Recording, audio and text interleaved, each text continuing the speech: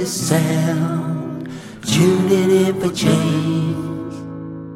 Good day, Kind of Sound Radio is getting to know you, getting to know all about you, getting to like you, getting to hope you like me. Thank you for a really entertaining half hour of music, David. Welcome to Getting to Know You, David Foster. Thank you very much, Jackie. So, as well as a passion for musical theatre and opera, and actually all music, you've run your own graphic design business for the past 16 years and worked in the magazine industry for, many years before that. So combining this creativity with following your heart and passion with playwriting, theatre directing, and being dragged into being involved with our horse and donkey rescue sanctuary on a daily basis, it's led you to be guardian of Kinder Village, 80 acres of beautiful Welsh land and mini cottages, where we are both embarking on setting up a respite centre for carers and supporting those in need of mental health support.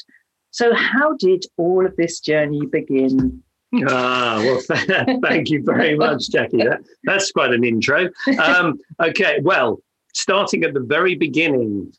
Let's start at the I was born on the 24th of August, 1959 in Hinchley Wood in Surrey.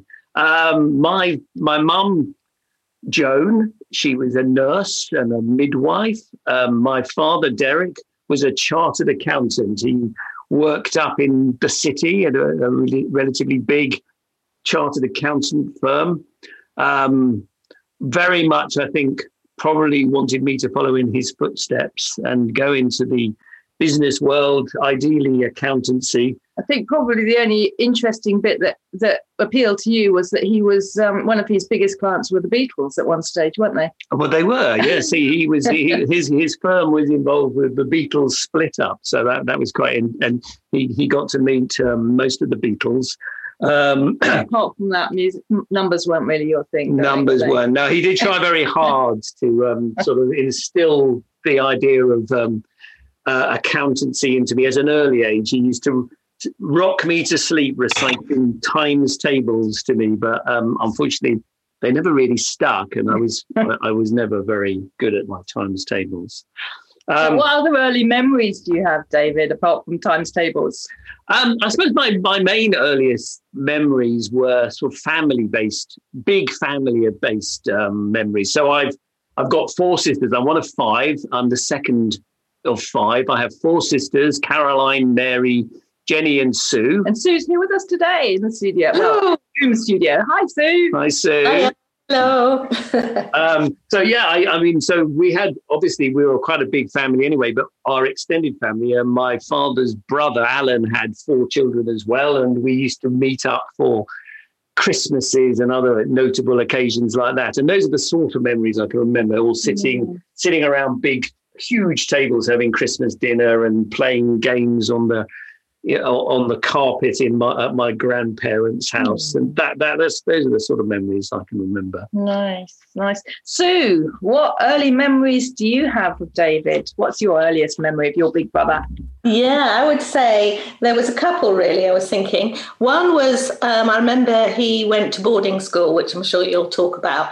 And when he came back, he was obviously tasked with having to, and I was quite young at the time, he was tasked with having to read The Hobbit over the summer holidays. And so he dragged me and my twin sister, we were the babies of the family, into his bedroom where he would proceed to read it to us very theatrically.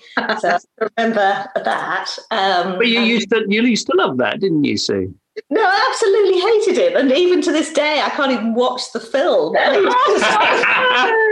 You were lucky. I could have done all three books of The Lord of the Rings. Oh, dear, no. Kill me now.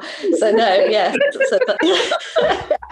So that was one memory. And the other I was remembering about music. I can just remember, I think I can accredit David being kind of bringing me into the love of music and listen, because he used to listen to David Bowie. That was your favourite person at one point. And I can remember you listening to David Bowie and then collecting millions of records in boxes. And then obviously you then set up your own little disco, which was called the Revolution Disco. That is correct. I know, and I can remember being just loving listening to music with you, actually.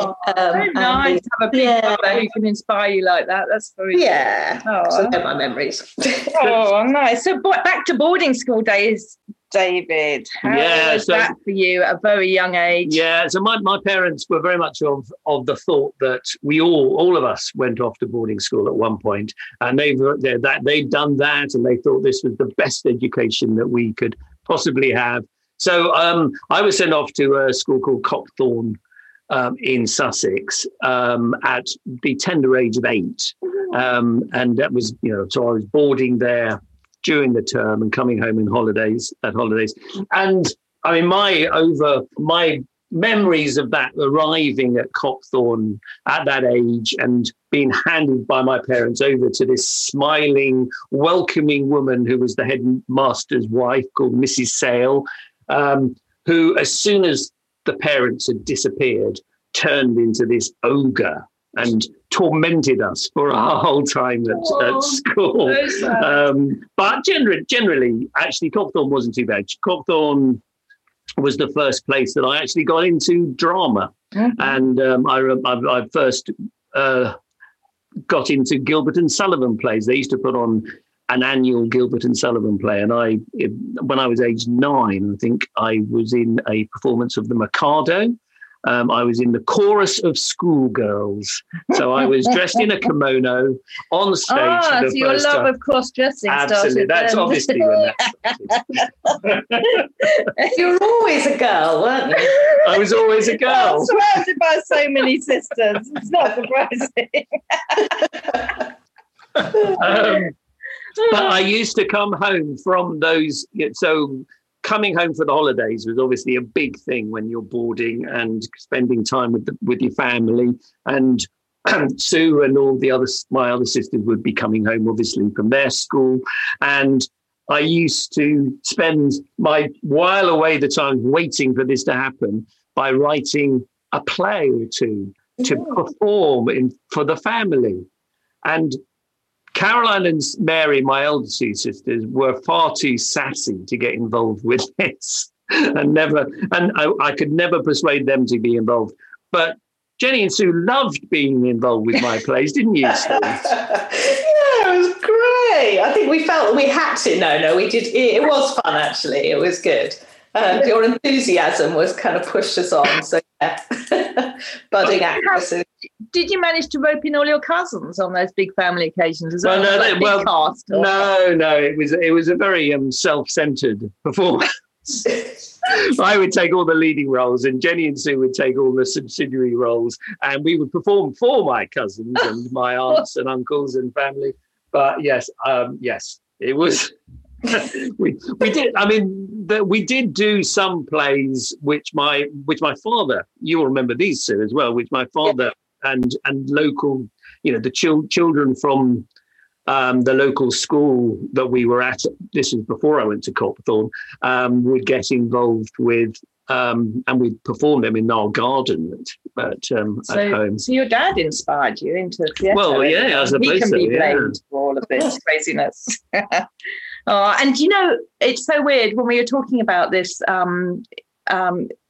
Copthorne was actually one of the places I grew up, and we lived a stone's throw from each other when we were sort of 9-10 years old, and obviously didn't know, well, not obviously, but we didn't know each other then. But so weird looking back and thinking, we were literally kind of neighbours at that stage for a few years.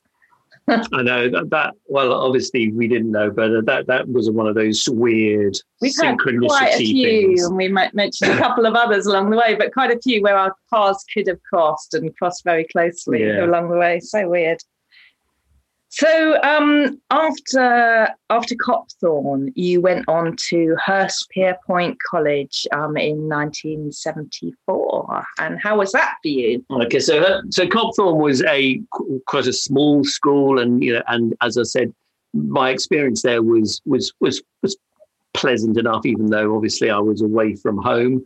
But Hurstpierpoint was a much bigger school, and I still had those private boarding school, that mentality. And even though things like fagging, which you would have, anybody who's read Tom Brown's School Days and those sort of books will have come across, even though that had officially been abolished by that point, it still went on in that, the prefects would expect the new boys and the younger boys to wash their shirts and clean their shoes and run around after them. And if you didn't, you'd get punished, etc. So not a great experience. I didn't really enjoy those years at all. It was a very different place than my first school.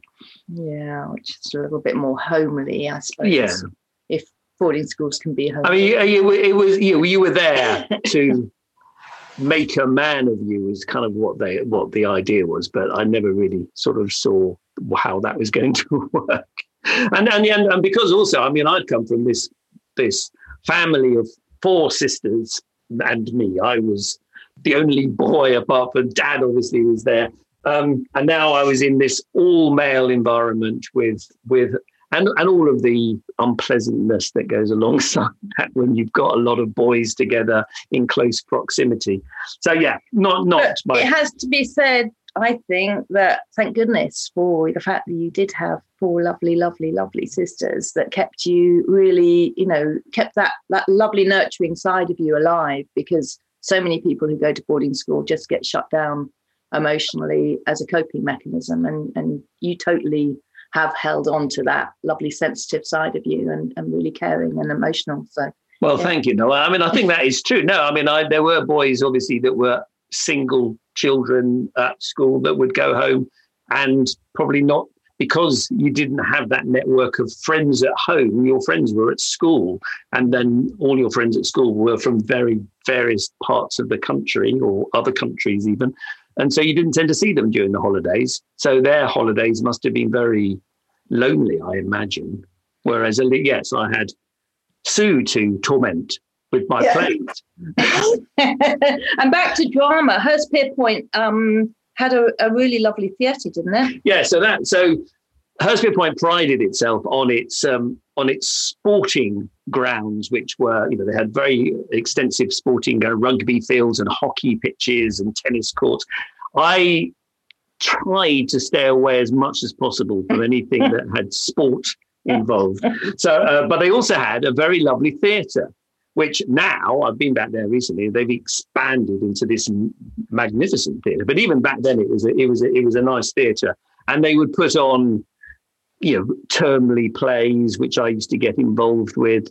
And by the time I got into the 6th form, when things, by that point, you kind of felt a bit more like you belonged in the school. You didn't have the older boys picking on you. So I didn't pick on all the younger boys, obviously, because I wasn't like that. But you did feel that you belonged a bit more.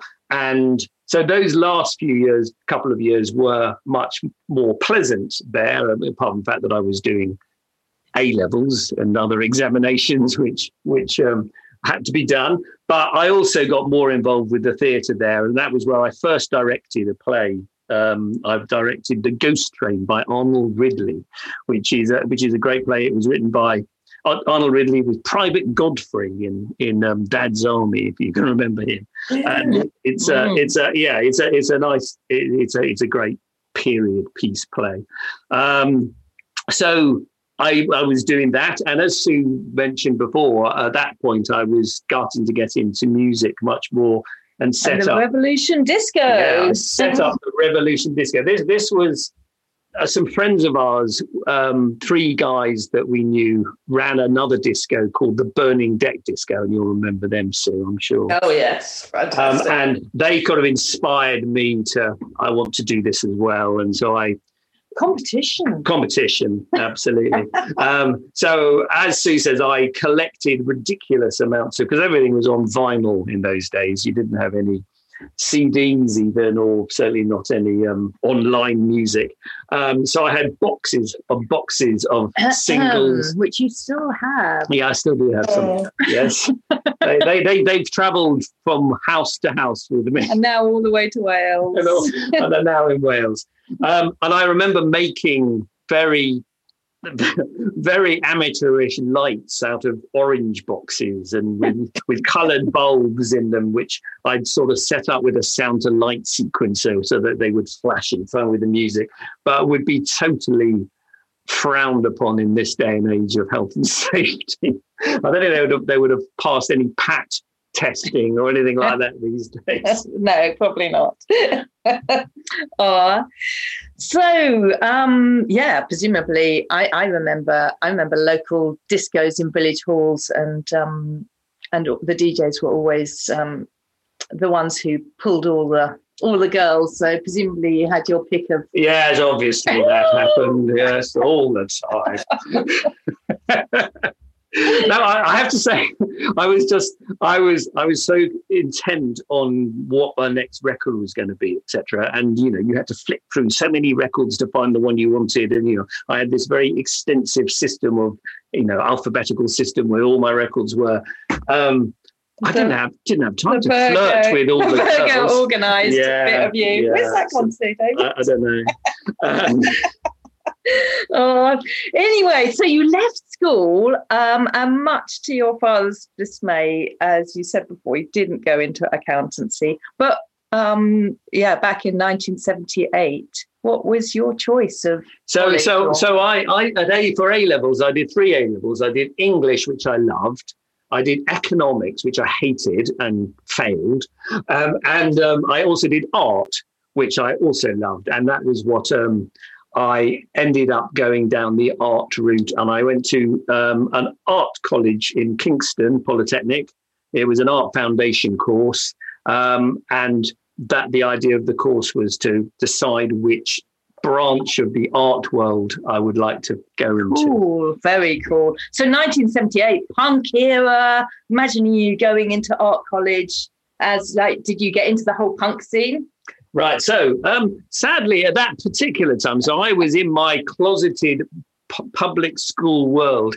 And I remember going to the interview in 1978 for the course, dressed in my best Bee Gees style flared trousers with wide lapel jacket, and sitting in the corridor waiting for my turn to go into the interview room. And all these other students who were already at the college were walking past in their drainpipe trousers and their punk outfits. And I was thinking, so if I come here, I think I might have to change my style slightly.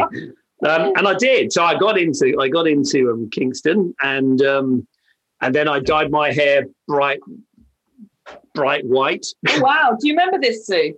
I really do. It was your David Hockney look. It was, yeah. It was sort of David Hockney and Gary Newman, who was obviously and Sting at the time, I think, as well. Yeah, Sting had just done the Who's Quadrophenia, and it was very tight trousers, sort of smart jackets, bright peroxide hair. Yeah, that was my look at those days. It was quite cool. So cool. Thank you, Sue. I probably clashed with your hair at that time. Yeah, probably, actually, you're right. Did you get into the punk scene, Sue? Sorry? Did you get into the punk scene? Not really. When I kind of went into about the same time, I was working in the music industry. So we weren't really working with punk, but my first record company I worked for was a heavy metal label. So I had to do the same transition of getting rid of my public school look very quickly. And I kind of went quite grungy, not punky, but shaved hair at the back and spiky, quite human leaguey look. So after Kingston, you went on to Middlesex, was it? Yeah, so I then got into... So after, the idea of Kingston was decide we did a variety of different disciplines there. We did fine art, we did model making, graphic design, textiles, whatever to decide what would be the avenue to go down. And I opted for graphic design and information design, it was called, which was publishing, that sort of thing. And I went to Middlesex Polytechnic and got in there and did a 4-year graphic design course there. And that was, obviously I'd left home when I was 8 effectively, but I was coming back home in the holidays. But this was the first time I had my independence and living away from home, because whilst I was at Kingston, it was quite close to home. So I stayed with my parents during that year. And then at Middlesex, I had a flat with 2 other guys from the course. And so that was my first independent flat sharing experience. And that was great. That was brilliant. Cool. That's nice. So after leaving college, you stayed up in London did you stay with those same people, or were you stayed up in London to work?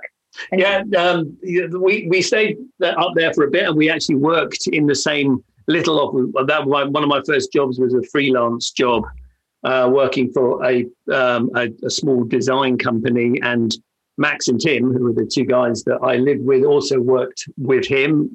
We had adjoining offices in this little office block in Mount Pleasant, near Mount Pleasant Post Office, if you know where that is, in the middle of the city of London. And then we drifted apart, and I got a job working on the Garden magazine, which was the Royal Horticultural Society's magazine. So you know lots about gardening. That's brilliant, David. Excellent when we come into sorting out all of the vegetable garden here. Yes, as you will discover with most of the magazines that I worked on, because I then went on to work on Practical Householder magazine.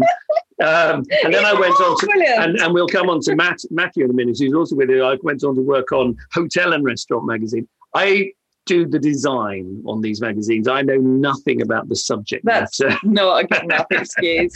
I leave that to the editors to deal with. So you just mentioned Matthew. You went on to work for a company called Quantum, and that's where you met Matthew, who's here with us. Hi, Matthew. How you doing?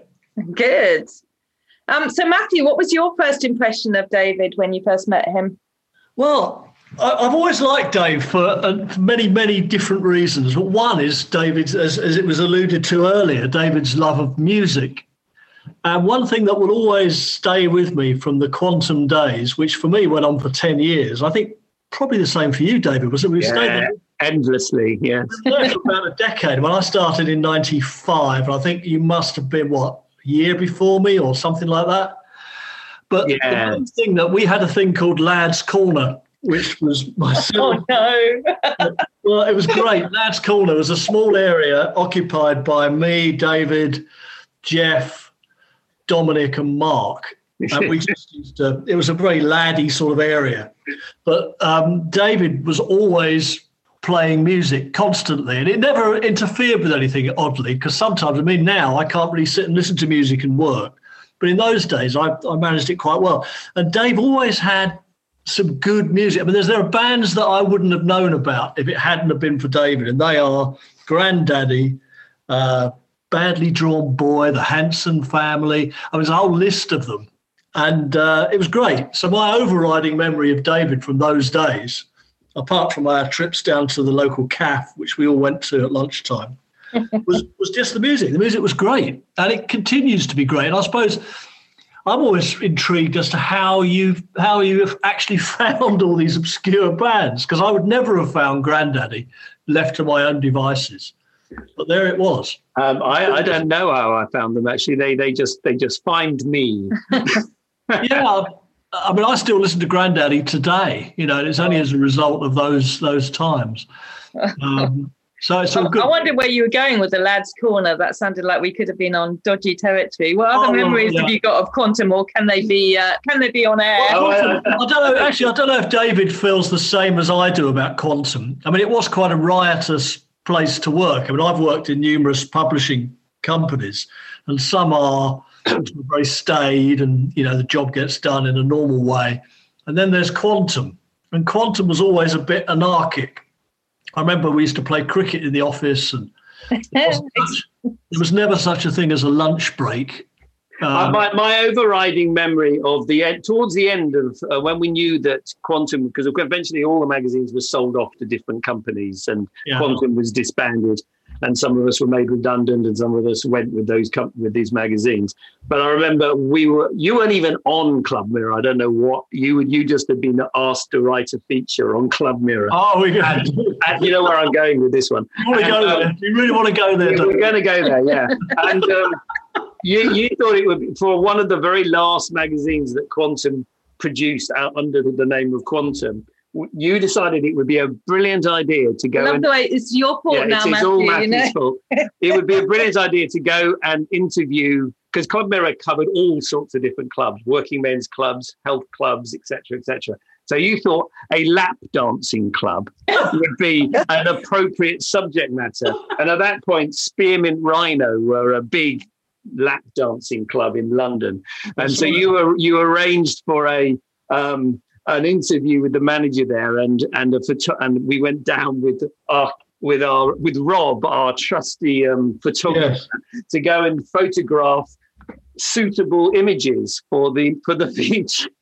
And we were given the run of the place, if I remember right. We had the run of the back office, didn't we, in a sense?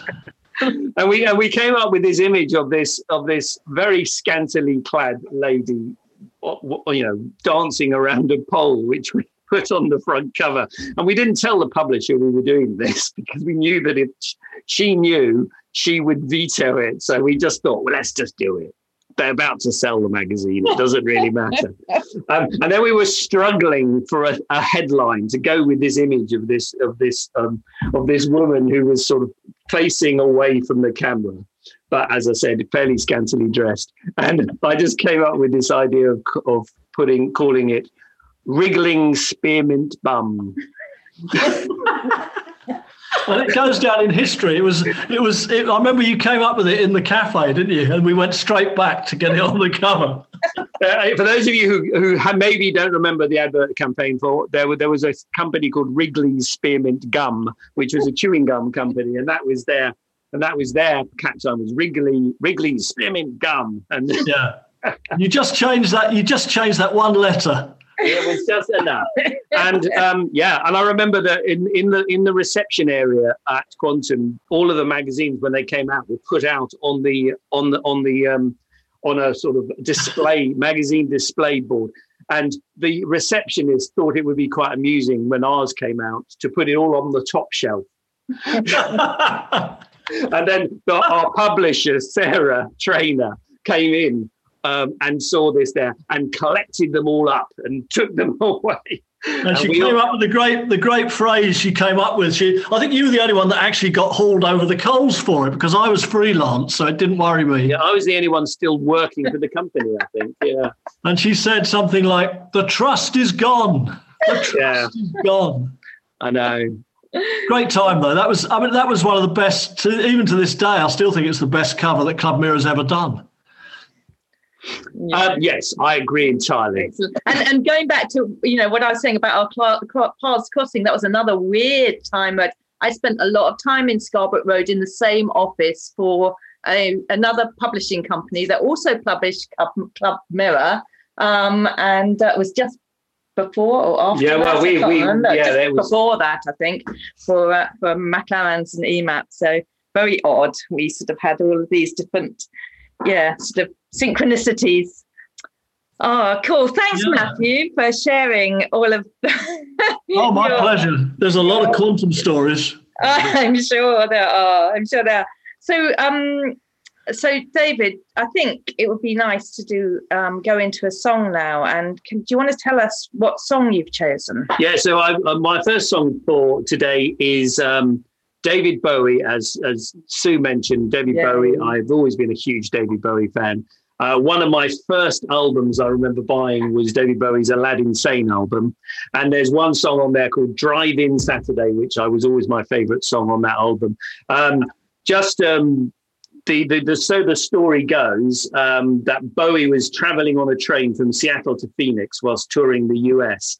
and he looked out at the bleak landscape he was passing and imagined a world after a nuclear catastrophe where the radiation had affected people's minds and they had to learn to make love again by watching old movies. And out of that, he came up with his really abstract lyrics for the song Drive-In Saturday.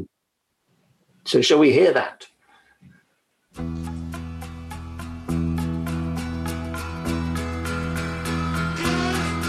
Let me put my arms around your head. Gee, it's hot, let's go to bed. Don't forget to turn on the light. Don't laugh, babe, it'll be alright. Pour me out another phone. I'll ring and see if your friends are home. Perhaps the strange ones in the dome can lend us a book we can read up alone. And try to get it on like once before. When people stared in Jagger's eyes and scored like the video films we saw. His name was always funny, and he'd shrug and ask to stay. She'd sigh like Twig the Wonder Kid and turn her face away.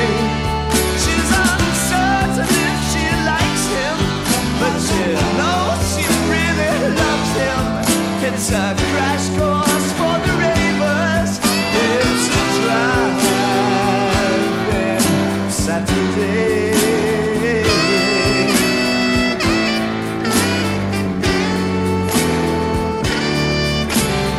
Younger foreman prayed at work.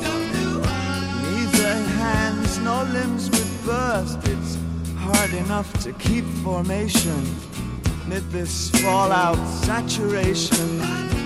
Cursing at the astronet that stands in steel by his cabinet. He's crashing out with Sylvia, Euro supply for aging men.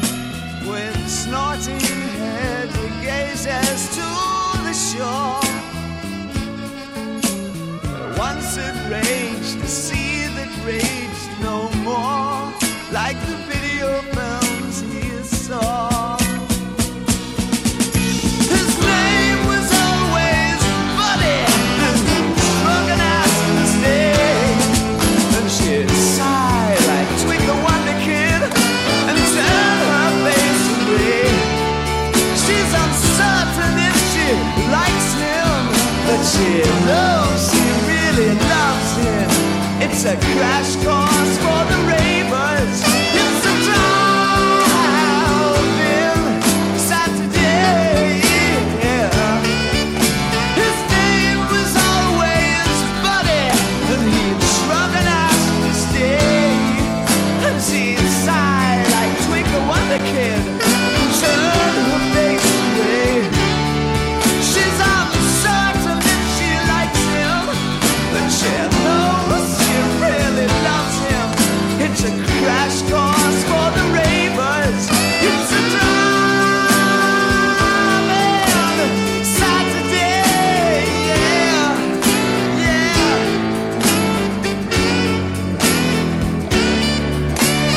Drive-in Saturday. It's a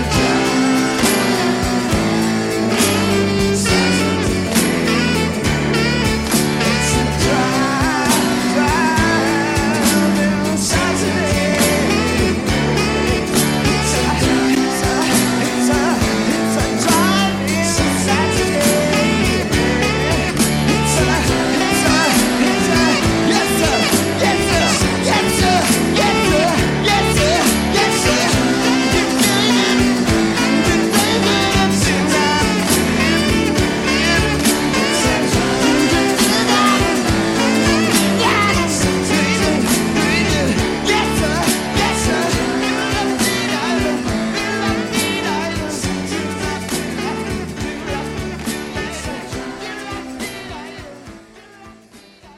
Kind of sound, tuning in for change.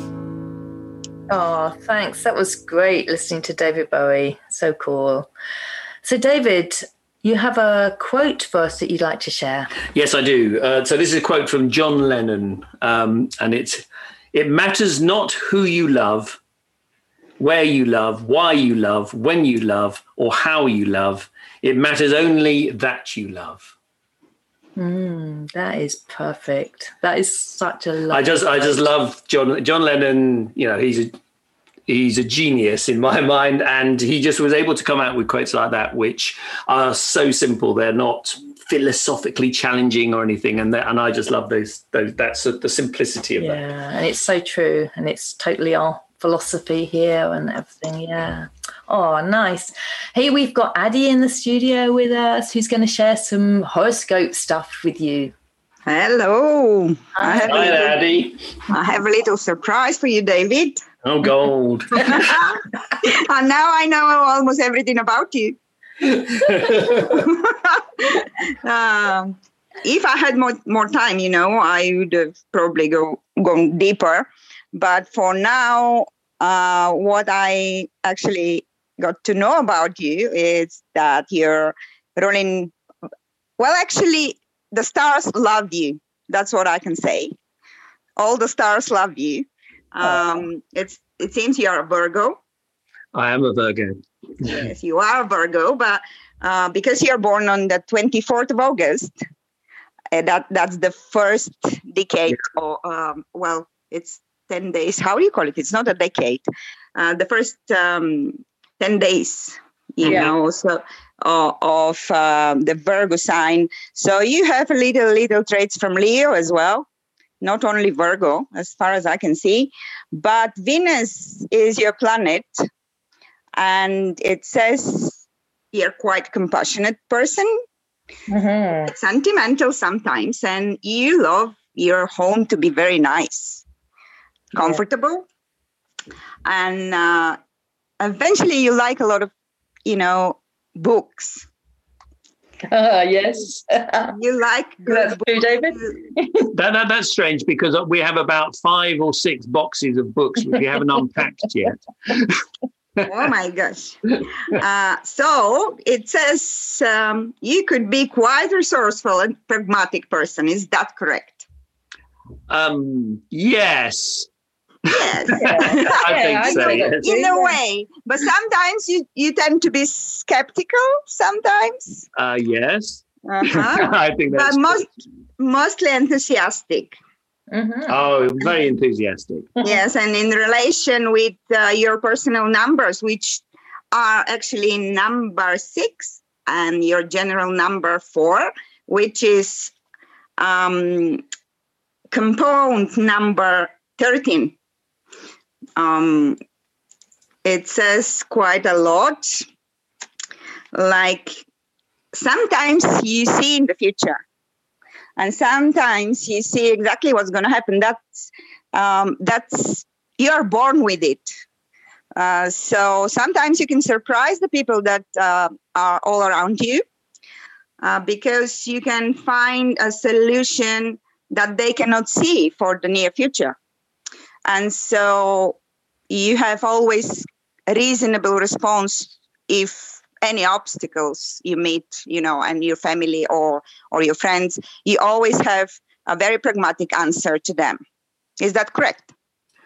I'd say that's spot on. I'd say Jackie says that's spot on. I was going to say, now you've told me that, I can see that. You never noticed, did you? I actually knew you were going to tell me that.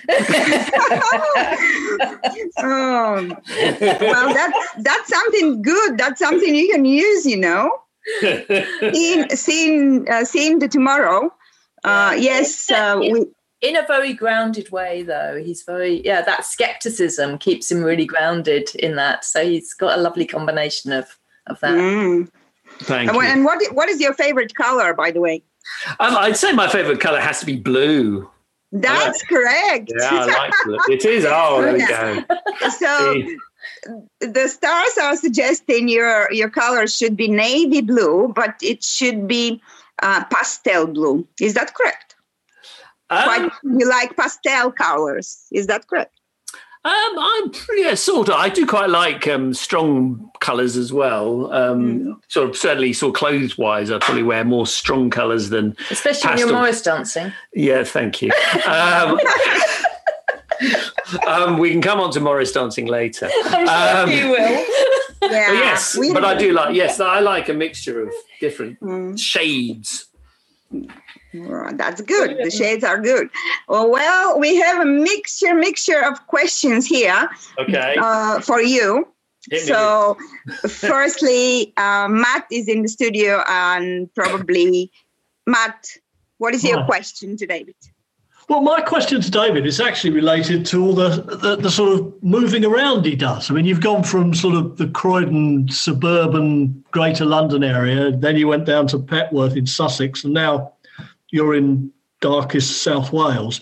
I just wondered how you're taking to the transition. It's not dark down here at all. It's beautifully light. I'm taking very well. I mean, I have the one person that we haven't got to yet in my story is Jackie, and Jackie has taken me. I nearly said dragged, but has taken me for various adventures, moving me around the country from a very comfortable inner sort of town dwelling to finally here in Wales, where, as she said earlier, we have 80 acres of beautiful land and a very rural, we're on a farm. I mean, I never thought I'd live on a farm. No, he was very much a town boy when I met him. He took about 10 minutes to put a pair of wellies on. I mean, it was like sad. But it's quite difficult to stand on one leg and put the welly on, I always found. And climbing over a fence or a gate. Yeah, look at you. I can just nimbly hop over those gates now. No, so I have, I've really taken to it like I was going to say a fish out of water. That's not duck to water. That's the expression, yes. And talking of ducks to water, I'm looking at a whole load of ducks on our lake as we speak, which is lovely. So where I'm sitting, I can look out over this beautiful lake here at Kinder Village. So yes, I've taken to it very well. Thank you, Matthew. That's good. I only wondered because, the darkest depths of South Croydon and the surrounding area to that sounds fantastic where you are now. So I just wondered how, I think you've been sort of eased into it, haven't you? Because you've gone from here, where I live, into places like Sussex and... Yeah, it's been a gradual process. Yeah. So, but I've enjoyed every step of the way. I don't know about that. I have. Good. I am here in a hurry not to miss my turn. Can I ask you a question? Yeah. David, in the future, potential, future, if any natural disaster occurs, strikes us, what are the three only things that you'd take with you? Oh, wow. Okay. Oh, now that's going to be tricky, isn't it? So obviously, first and foremost, I'll take Jackie with me. Oh. This is not a thing. Because I'm not a thing. You are a thing. Well, I can't live without you, darling. Okay. But I would have to take my computer with me because I would be lost without my computer. That's sad. Which is sad, but it is my access to the world, as not just. I mean, a huge music library and stuff. Yeah, so exactly. Yeah. And my collection of waistcoats.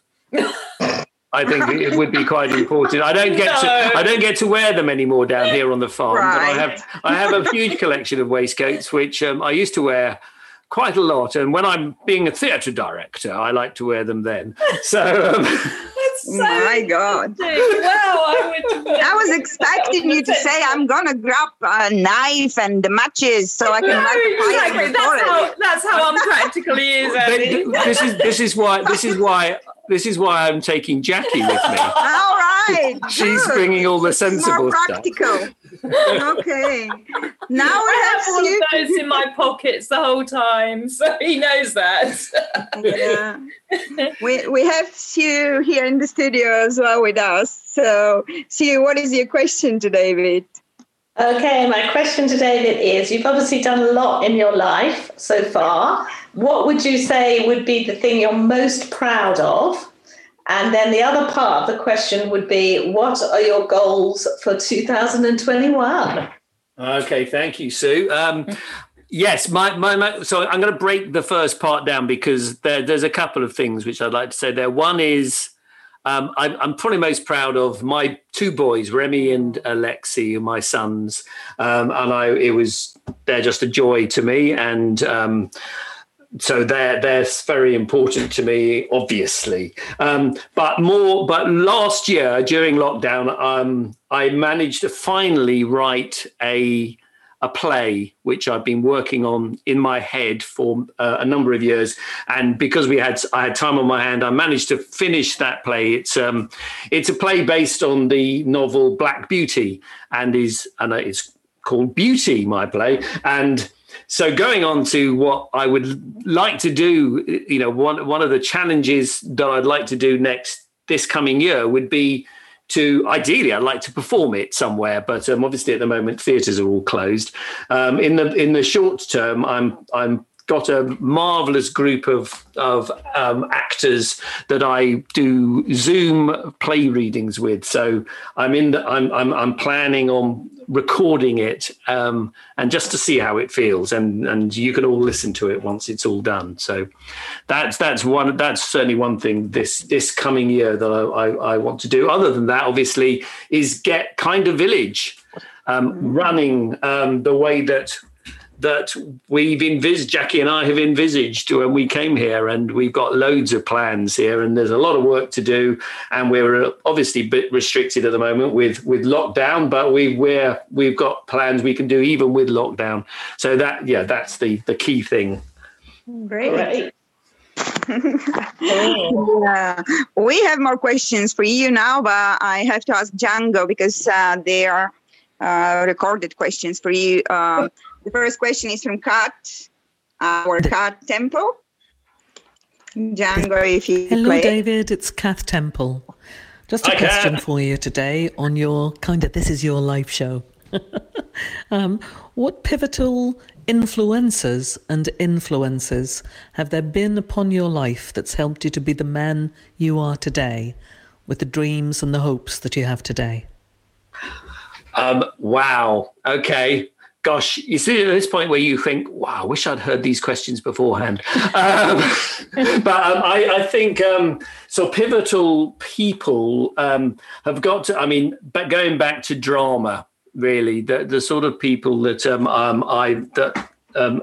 have put on play, Cameron Mackintosh, people like that who have put on massive productions and have inspired me to go to watch them, and inspired me to go and move into the theatre world. I think that's got to be those type of people, and there's numerous people like that, but that's probably my biggest influences. Nice. Yay. Excellent. Brilliant answer. Oh, that's so nice. So I just wanted to wrap up the life, This Is Your Life, finishing off that section of stuff. So with the personal life, you married in 1991 and had Remy and Alexi 1992 and 1997, your two boys, and you are the most awesome father. You did a lot of single parenting when we met, and I was really impressed with the way you handled that. It was lovely. You separated in 2005. We met in 2006, and we have Hayden in the studio with us. You started getting into theatre directing, as we've touched upon, singing, theatre, and directing. And one of the people who has been a big part of your life in most recent years is Hayden. And hi, Hayden. Hello. How are you? Good. Lovely to have you here. So, what do you remember most when you first met David? Oddly enough, the first thing I remember about David is his long hair. He had long hair when I first met him, in a ponytail. We were going for the other day we were talking about this. We went for an audition for Oliver, and David had gone for Bill Sykes, and I went for Fagin. And I remember bumping into him as I was going in, he was coming out, and we sort of had a brief chat and was like friendly. And the next thing you know, we became Facebook buddies and, god awful Facebook. And then it all went from there. So it's kind of... So what I remember about that, Hayden, is I went in for my audition for Bill Sikes and I didn't get the role. And I bumped into you outside, and you clearly were going to go for the audition for Fagin because you were dressed as Fagin with a coat and a hat. And I thought, that's how you get the part, and you got your part. So ever since then, I've always dressed up to go to auditions. Well, there's a little trick there, David, and the trick is to help the audition cast see you in the role that they... Absolutely, yeah. Thank you, Hayden. But yes, so since then we've worked together. I've directed you in a couple of musicals, haven't I? You have indeed. You were my Professor Higgins in My Fair Lady. I was. And you were both Jekyll and Hyde in Jekyll and Hyde. That was fun. Very great. It was a great role. Both of them were great roles, actually. I remember My Fair Lady, I met because I was doing chess, and you came to a rehearsal of chess. And that's right. Yeah, and you just to watch us do chess. And then I think during the break, you came up to me and said, would you be interested in auditioning for Henry Higgins? And I remember thinking, I'm not old enough. I'm certainly not old enough for Henry Higgins. And you were great. You did a really good Henry Higgins. Yes, you clearly were old enough, but I know you pretend to be a lot younger than you are. But I actually wanted a younger Henry Higgins because I think that's how Bernard Shaw wrote the part for Pygmalion. So, David, I'm going to interrupt you, and we're going to go for some more questions. So, we got a question from Hugh.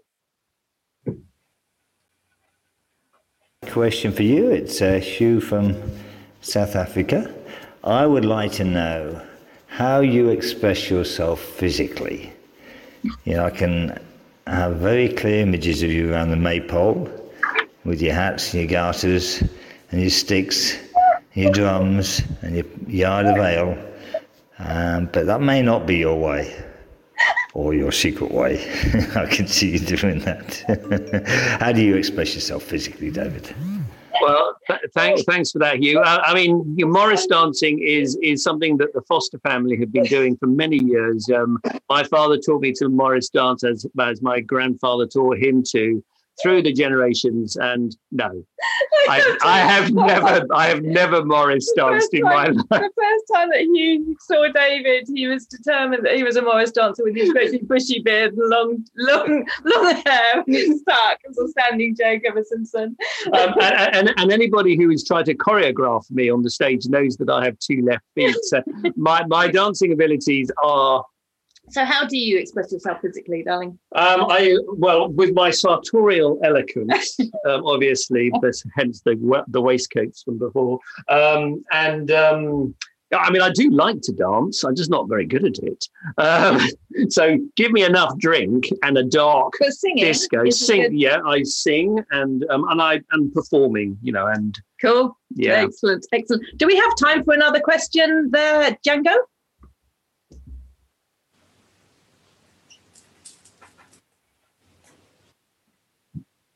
I think we had Ian. David, if you had a mission statement for your life, one that described your heart and your purpose, what kind of things would it say? Maybe you do have one. Blessings to you, dear friend. Thank you, Ian. My mission for life has changed in the last couple of months, having moved down here to Wales and to Kinder Village. And my mission now, as I said before, is to drive this wonderful place forward and to reach out, do a lot of social impact, have people here on retreats. And that's really what I'm going to throw my... I will be doing more drama. I'd love the theatres to open again and be able to get back to actually directing live performances again. But alongside that, I want to get this place up and running with Jackie. Excellent. It's just such an amazing resource. It's just, we're desperate to get it going. Is there a question from Joe?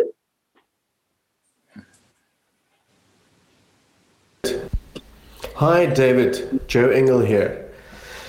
David, being in theatre and production and having done some acting yourself, I mean, this is really a passion, and it's part of personality and talent, and it's very much part of one.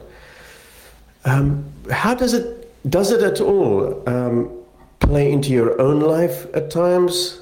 Maybe Jackie can also comment on this. You know, is this sometimes, not that I've ever heard you or experienced you as someone being overly dramatic or anything, but does drama sometimes play a part in your relationship? Could you be overly dramatic at times? I don't know, Jackie.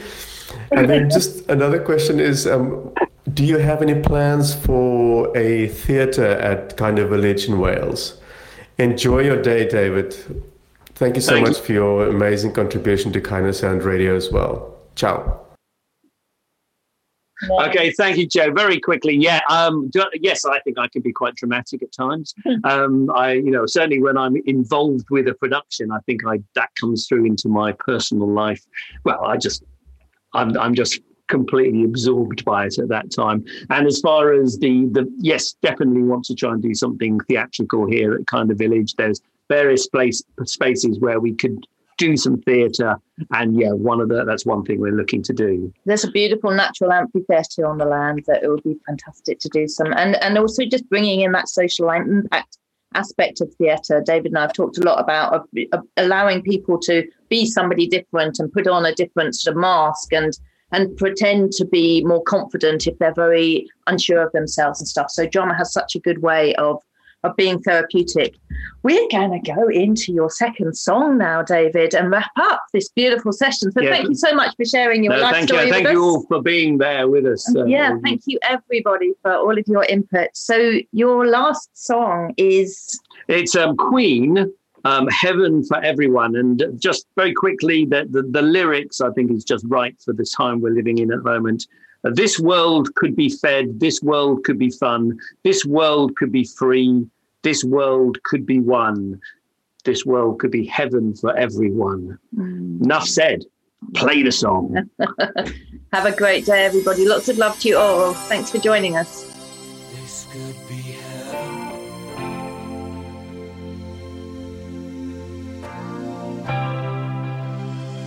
This could be heaven. This could be heaven. This could be heaven. This could be heaven for everyone. This could be heaven. This could be heaven. This could be heaven. This could be heaven for everyone. In these days of cool reflection, you come to me, and everything seems alright. In these days of cold affections, you sit by me,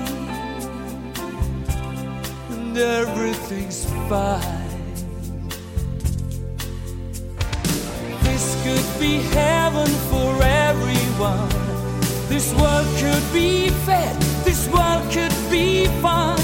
This could be heaven for everyone. This world could be free. This world could be one.